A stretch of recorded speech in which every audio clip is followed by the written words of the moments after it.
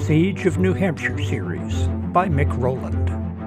Book 5, Critical Spring.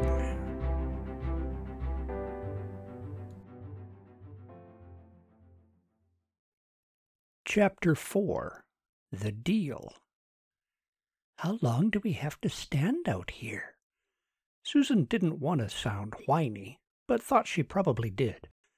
They stood in the snow between 3 tall white pine tree trunks, beside a narrow country road. Paul leaned out to see that the red soda can was still sitting atop the fence post. It was. He looked back at Susan and shrugged. His face suddenly went blank. His posture tensed up. The faint sound of footsteps crunching atop hard snow became audible. "Hey, hello there, neighbor," called a male voice. "Fancy running into you way out here. What are the odds, eh?" He was a short man with ample girth. In his brownish-red canvas coat and skinny tan pants, he resembled a caramel apple with 2 sticks. His beard didn't conceal his rounded cheeks. He did not have the thin, sunken look that so many local residents had. His black market business, or whatever he does, keeps him well fed, Susan thought. Shively stopped walking when he saw Susan step out from behind a tree. "Who's this, then?" he asked Paul in an accusing tone. "Hi, my name is Susan." She held out her hand to be shaken. Shively looked at Paul for an explanation.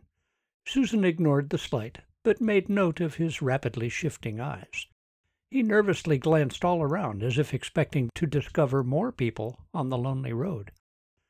He might be playing both sides, but he seems too nervous to be merely a fed mole. They'd be more confident, I'd think. "I'm living with Paul's sister, Sandy," Susan continued. She decided to talk like an insider. "You know Sandy, right?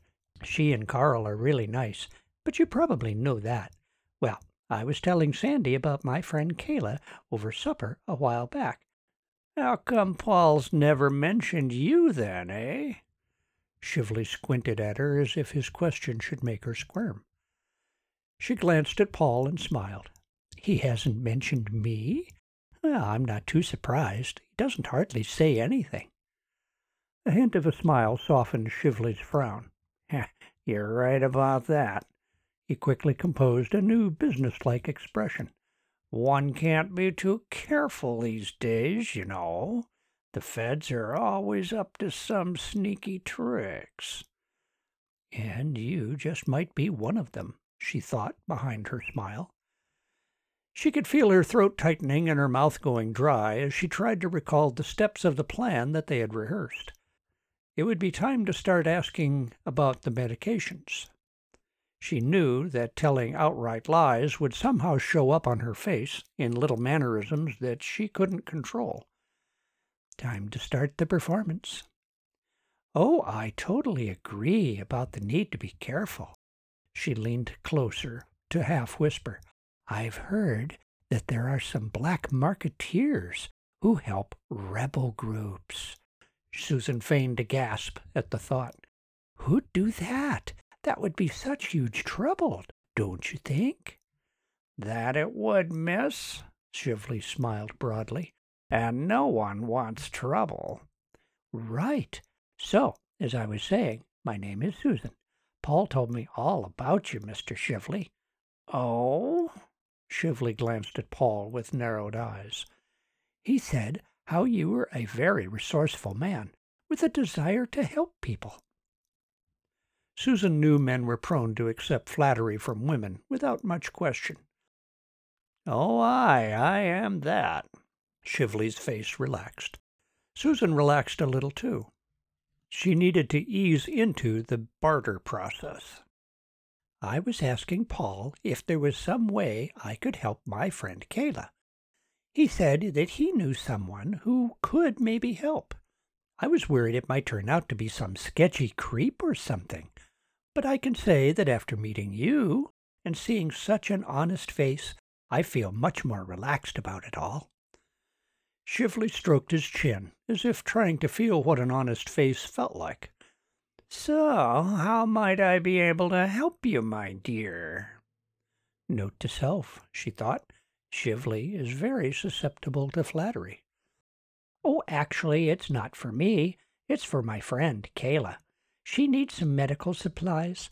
She was a school nurse down in Massachusetts before all this began. Susan felt safe inferring that it was Kayla who was the refugees' camp nurse. Byron said she needs in his transmission. Kayla confided in me how she feels overwhelmed trying to take care of them all. She's doing the best she can, but Kayla knows she isn't a doctor, and she certainly doesn't have all the supplies she needs.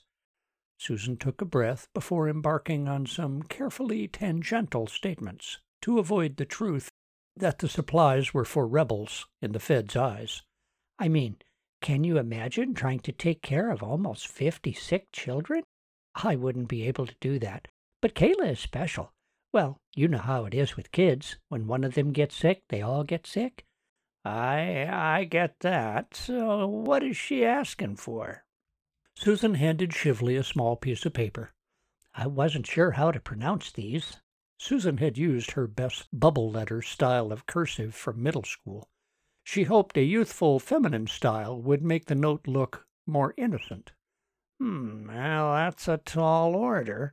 1,000 tablets of each? Oh, why so much? Susan felt she was on thin ice. Well, I wouldn't know. Susan stalled for time, hoping she would think of something plausible. Paul leaned in with a worried glance.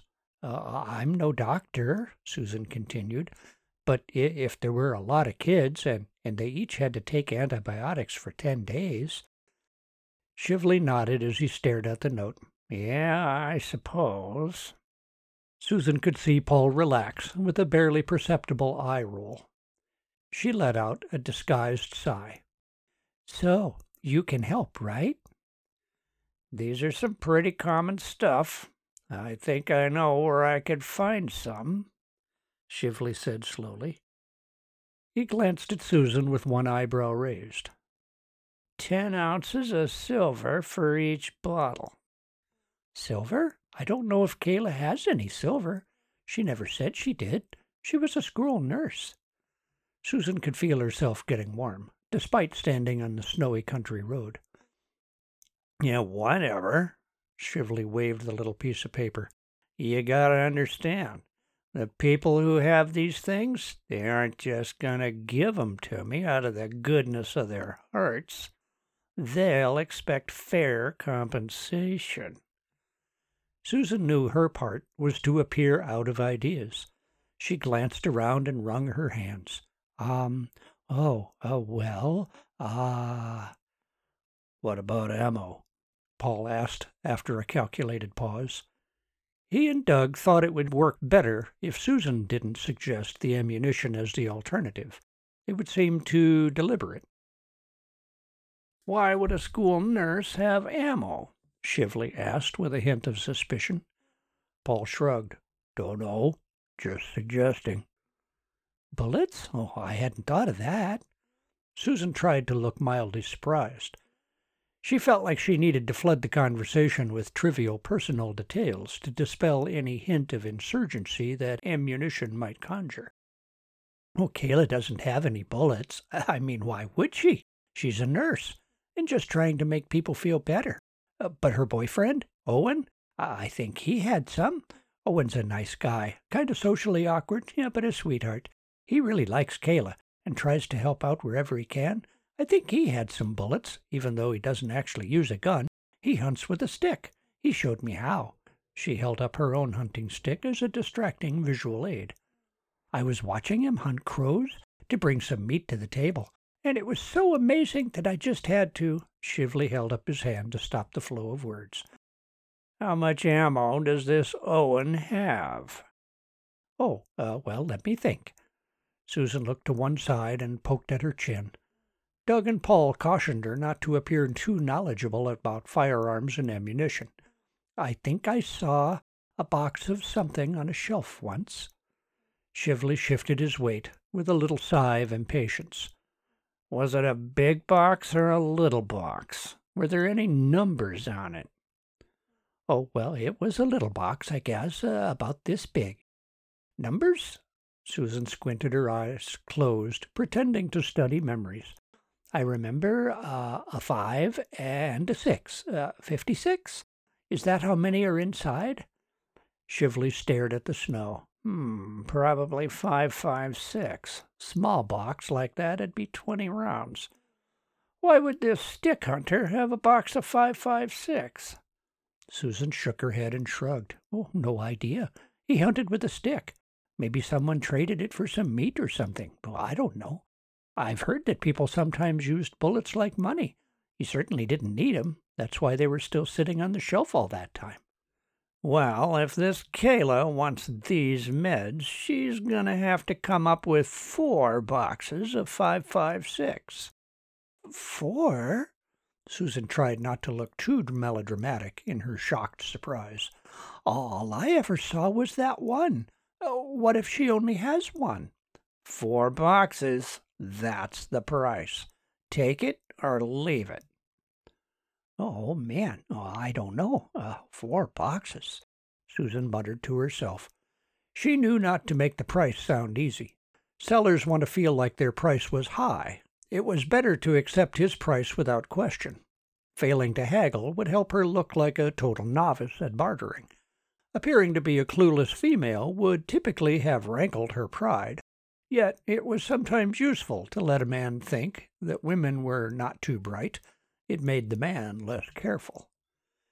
She felt a little uncomfortable pretending to be worried about the price when she wasn't. Acting wasn't that easy for her. She limited herself to looking at the ground. She didn't want her eyes giving her away in the final stages of negotiations. Take it or leave it. Shively folded his arms across his chest. Susan sighed heavily and shook her head in resignation. She really needs those things. I'll let her know. She'll just have to figure out something, right? 'Cause you said that's the price. Well, maybe Owen can find more. It's just got to work out. Susan grabbed Shively's hand and shook it vigorously. Thank you so much. I knew you could help. She felt relieved to be done with her acting performance.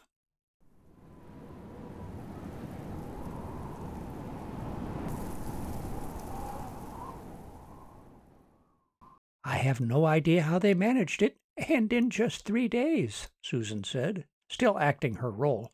I'm really glad Owen and Kayla could find another 3 boxes of those bullets. Paul walked between her and Shively, pulling a sled on the snow-packed road toward town. She'll be so excited to get these pills. Oh, you have no idea how— Missy, Shively interrupted. You— Susan. My name is Susan. Whatever, said Shively. You need to be quieter now. We're getting close to town. As a matter of fact, I can't be seen with either of you. People notice things, and they talk, connect dots I don't want connected. You take the main road in and turn down the river road. I'm taking back roads. I'll meet you where the railroad tracks meet the south end of the long pond. With that, Shively veered right, crossing behind them. His backpack rattled softly from the bottles of pills inside. Susan watched him out of the corner of her eye as she and Paul continued to walk down the street. She sensed that Paul was watching discreetly, too. He pulled a sled loaded with 2 5-gallon pails of milk. A trip to the co-op to trade was their pretext for being in town. The men at the checkpoint sometimes demanded plausible explanations for why someone was coming into town.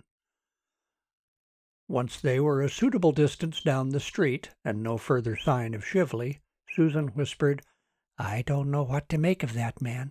He seems too nervous and impatient for someone setting traps for people, helping the insurgents. Geez, he's even got me calling them insurgents.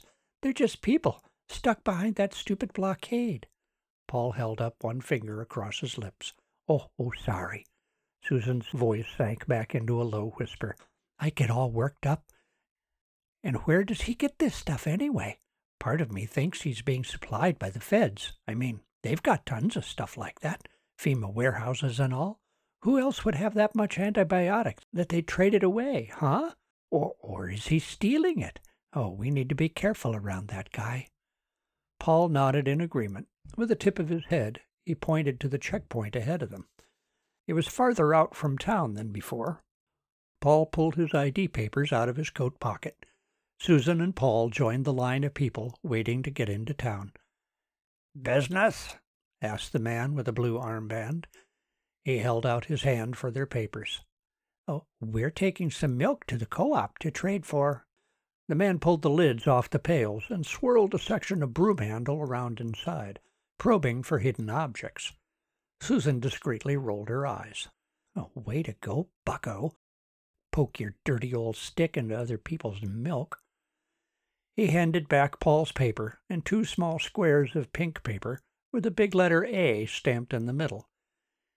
He left them to recap the pails as he impatiently waved forward the next person in line. "Oh, what a jerk," Susan whispered. "What did he think we would be smuggling into town inside a pail of milk?" "Silver," Paul said without looking up. "Oh." Susan hadn't thought of that. Between the 5 households at 5 Corners, they had little use for money, fiat or commodity. They produced or stored much of what they needed and traded with neighbors for the rest. Trips to town were more for show than necessity. With all the shortages and rationing, it was prudent to appear to be as needy as everyone else. Silver, she thought. In prior trips to town, Susan had overheard people grumbling about the lack of dollars in circulation. Even if you acquired some, they lost value every week. Good velocity, poor supply, she recalled from her banking days. After 6 months in a collapsed economy, people didn't trust dollars very much.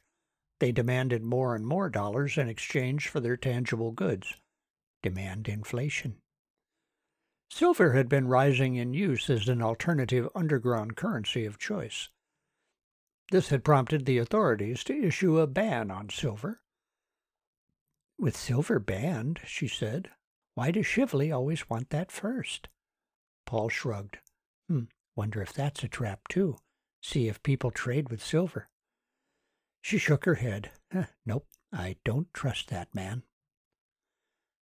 "Gotta keep my mind on this trade deal," she thought. "Can't let myself get distracted by other issues, or I'll screw it up. Focus on this trade. Just focus on this trade." They waited in the long line to get into the co-op. At the main table, a wiry woman with sunken cheeks squinted at Paul, then into their 2 pails of milk. 10 credits each, she squeaked. It was a declaration, not an offer. Prices were set by the Planning for Prosperity Committee. The woman reached into a shallow cardboard box on her table and pulled out 4 postcard-sized pieces of paper. Co-op script. The simply decorated, photocopied 5 credit notes were only good for trade within the co-op. They walked up and down the narrow aisles. The shelves were sparsely stocked with random goods, as if it were an indoor yard sale. Paul searched in vain for anything he thought they actually needed. "Just pick something," Susan whispered out of the side of her mouth. "This is just for show. We need to get going." He settled on a leather belt and 1 panel of living room curtains. The fabric and the leather could find a use someplace. He pocketed the unused script. With their show of shopping done, Paul and Susan left town on the south road, not the west road they had come in on. She kept her mind focused on the mission at hand. The trade had to be successful. Despite being anxious to get on with the rendezvous, she knew that they had to shuffle along slowly, act like the rest of the dispirited city dwellers. For them, life was bleak and dreary. No one hurried anywhere. There was no reason to. She and Paul had to look like average city people. She found that it took concentration to keep her pace slow and her head down. The exit checkpoints usually searched backpacks and bundles, but seldom asked for papers, as long as their suspicions weren't aroused. The road veered closer to the railroad causeway that cut across a backwater of the river, creating a pond. Paul paused to pretend to fuss with the ropes around his sled bundle while he looked around to see who else might be on the road. No one was in sight. He nodded to Susan. They each lifted an end of the sled, stepped over the guardrail, and sidestepped down the snowy slope to the frozen pond. Susan could see Shively's head and that of another man among the scrubby brambles on the other side of the embankment. She didn't recognize the other man, but wasn't surprised to see someone else. No one went to a trade alone. "We're going out to that island out there." Shively pointed across the ice to a long snowy bump bristling with bare tree trunks. "What?" Susan thought the deal would take place right there. "Oh, what's wrong with right here?" "Still too easy to be overheard. Don't want random people walking by and hearing stuff. Now, the ice is none too thick. Better use your snowshoes." He already had his on. Shively's trader second scrambled up the embankment to peer over the tracks and make sure that no one was within sight. "Clear," said the second as he slid down. He slipped his feet onto his snowshoe bindings and cinched them tight. "We'd better hurry," said Shively. "Patrols up this road aren't due for another half an hour. But I don't want to be seen by anyone. Squealers are everywhere. Spread out, too. Ice is thin." The four of them hurried across the frozen river. Beneath her steps, Susan could feel the ice flex slightly. She heard muffled cracks. She was relieved when they made it to the island without any severe cracks appearing. Once everyone was on the low shoreline, Shively directed them to go around to the eastern side of the low wooded rise. This high point of the island was only about 4 feet above the river, but it still afforded a useful screen. "Now we sit and wait to see if your nurse shows up." They all sat with their backs against the trees to reduce any possible silhouettes visible from the other shore. Susan was glad that Shively didn't question that Kayla would come from the New Hampshire side rather than up the road from Vernon. The feds closing all bridges across the Connecticut River made the New Hampshire route plausible enough. The wait gave Susan time to look around. The low hill hid them from view from the Vermont side. Being in the river made the island a sort of no-man's land.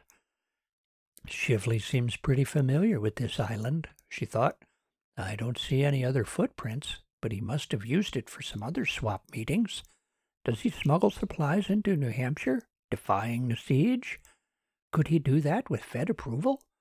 What if this is just a small-time deal to gain our confidence, in hopes that we'll try something bigger and then arrest us?" Susan had always been careful not to ask too many questions or appear too curious. She was delighted that Shively insisted that she come along to identify Kayla for the trade. The prospect of seeing someone from Chief's group lifted her spirits. Second pointed across the narrower band of ice to the New Hampshire side. "Looks like them now." Two men cautiously peered from behind trees. "Neither one of them looks like a woman," Shively growled quietly to Susan. "Was that such a surprise?" Susan said flatly. "These are dangerous times. Besides, she's got sick people to tend to. But don't get all worried. The shorter man on the right is Owen. That's Kayla's boyfriend." She recognized his brown coat. "The taller one is Byron, Owen's friend. I know them both." Susan saw Shively stand up and subtly adjust the lay of a pistol in his coat pocket before he waved for the two men to cross the ice and the frozen marsh to the island. Susan felt for the revolver in her waistband. "No funny business out of you, Shiv," she thought. As the two approached through the hard snow of the island's marsh, Byron stopped. "Oh, no," Susan thought. "Byron didn't notice Paul and I until now. 4 people instead of just 2. He thinks it's a trap. I'd better wave. Hey, Byron, long time, huh?" Byron's scowl melted into a broad smile. "What the? Susan? It's Susan." Yeah, hi. Susan wanted to ask a flood of questions, but she had to stay focused on the business at hand. The trade needed to happen first. She needed to stay focused. So, how's Kayla doing? Taking care of all of those sick children? It's hard. You know how children can be, Byron answered carefully. No time for chit-chat, interrupted Shively. I assume you've got the ammo. We do, said Byron. I assume you have the meds. Shively waved at Second, who pulled the two white plastic jugs from the backpack and held them up to be seen. Second shook them to assert their contents. From a coat pocket, Owen pulled 3 boxes of rounds, each a different color of box. From another pocket, he produced an improvised cloth bag with loose rounds in it. Susan smiled slightly. Oh, nice touch, Byron, she thought. The random packaging makes it look like you had to scrounge to find 80 rounds. Matching boxes would have looked suspiciously like part of a larger stash. Shiv would probably want to renegotiate. Shively nodded to Second, who took 3 steps to his left and set 1 jug of antibiotics on the snow. Byron nodded to Owen, who took 3 steps to his left and placed 1 of the ammunition boxes on the snow. After resuming their central positions, Byron and Shively nodded to their cohorts. Owen stooped down to read the jug's label and peer inside. The pills were the right shape and color. Second knelt down and opened the small cardboard box. He peered at the primers and let a few loose rounds roll into his hand. Both men nodded to their leaders. Byron looked Shively squarely in the eye. Deal? Deal. Susan blew out a little sigh of relief. Tense as it was, the deal went smoothly and quickly. Help was on the way for those wounded people from camp. She wondered if they were people that she knew. Owen and Second stepped back to their leaders. After a short pause, Owen stepped over to deposit the remainder of the ammo beside the first box. Second placed the other jug of pills beside the first. This was the first trading deal that Susan had witnessed between strangers. Setting the goods a few paces away and letting the other party pick them up seemed designed to provide plausible deniability. One could honestly say that the other party didn't give them the goods. They found them in the woods. It was the dancing around the edges of semantics. She wondered if it was worth the bother. If the authorities arrested them and accused them of trading with the enemy, would their interrogators be satisfied with the story of simply finding things in the woods? Second peered over his shoulder, then crouched down. Psst, psst. Patrols coming up the road, he whispered. Everyone crouched low to the ground. They usually walk slow, whispered Shively. Takes them 20 minutes to get around the bend. We'll be clear to go after that. The voices of the 3-man patrol could be heard across the frozen river. Sound carried farther than most people realized. Even their footsteps crunched and scraped audibly.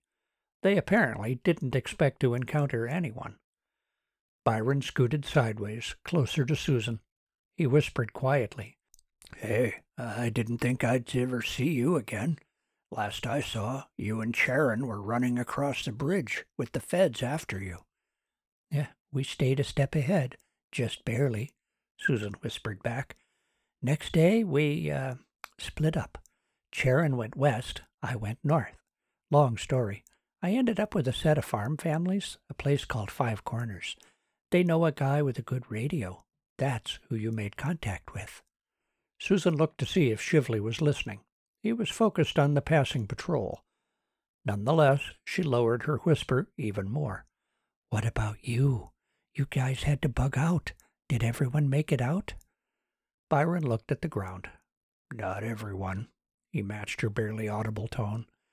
Some of them couldn't bug out. They stayed behind, presumed captured. No idea what that means anymore. For the rest of us, a fighting withdrawal kept the feds pinned while we evacuated north. They followed us across the border for a few miles before the locals started shooting at 'em too. Did you lose anyone? Byron nodded slowly. A few. Hal was one. The others, I don't think you knew. Oh. Death was no stranger to Susan. Nonetheless, she got an odd feeling knowing that someone was dead, but she could still pull up mental images of their face and mannerisms, memories of their voice. It was an odd sort of undead condition. Quite a few were wounded as we ran, continued Byron. We bugged out with what we could grab, but cross-country in winter is rough. Long story, too. We settled in the woods around Monadnock, State Park Forest. We found a Christian group with a summer camp, kind of like ours, on the east side of the mountain. We sort of merged with them. Well, nothing official or doctrinal, just practical. Some of our wounded aren't recovering well. Infections set in, hence our need for the meds. Shively scooted backward from the low crest of the island. Okay, he announced to the group. Patrol's almost gone around the bend. Safe for you guys to go now. Go? A flood of thoughts sprang to life in Susan's mind. Wait, this deal is done. I was so focused on the deal that I didn't think about this moment right now. I'm on the border. They're going back into New Hampshire. If I go with Byron and Owen, I'd be that much closer to Cheshire. I could get back to... Susan glanced from face to face to see if anyone was reading her mind. The others didn't seem to have noticed. They were quietly securing their loads. But I have none of my gear. This was just a day trip. All my stuff is back at Sandy's. I don't have my rifle. I didn't even bring my big knife. I've got next to nothing on me. Oh, why didn't I bring everything? Oh, because this was just a trip to town. That's why. I'd be searched. I couldn't bring all my stuff. Byron waved goodbye to Susan as he and Owen began to scoot down the gentle slope, making their way between the bare saplings and the dry marsh grass toward the ice. They're going. If I'm going to do it, I need to go now. If I'm going to, don't I know? I could make it without my stuff, couldn't I? Those guys would help me. Oh, blast, that would just make me the helpless woman again, depending on everyone else. Oh, God, I hate that. I promised myself I'd never again. They're almost across the ice. I could still make it. I could run. What would Paul think? What would Shively think? He'd think I was a liar or an insurgent or something fishy. What if Byron's people needed more meds? I would totally ruin any future deals for them. Oh, blast! Why is this so hard? Seeing Byron and Owen jog into the woods felt like having the chair kicked out from under her. She couldn't draw a breath. They're leaving. I can't run after them. I don't want to ruin everything. She felt her shoulders ache. I have to stay. For now, anyhow. She kept watching until they had been absorbed into the forest. Okay, said Shively. We're going around the south end of the island to cross. You two head to the north tip and then cross. He didn't wait for any discussion or approval. He and Second rolled onto their snowshoes and crouch-walked south. Paul looked at Susan with a worried expression, as if she had just woken up in a hospital bed. I'm fine, she said weakly. She felt far from anything resembling fine. We'd better get going.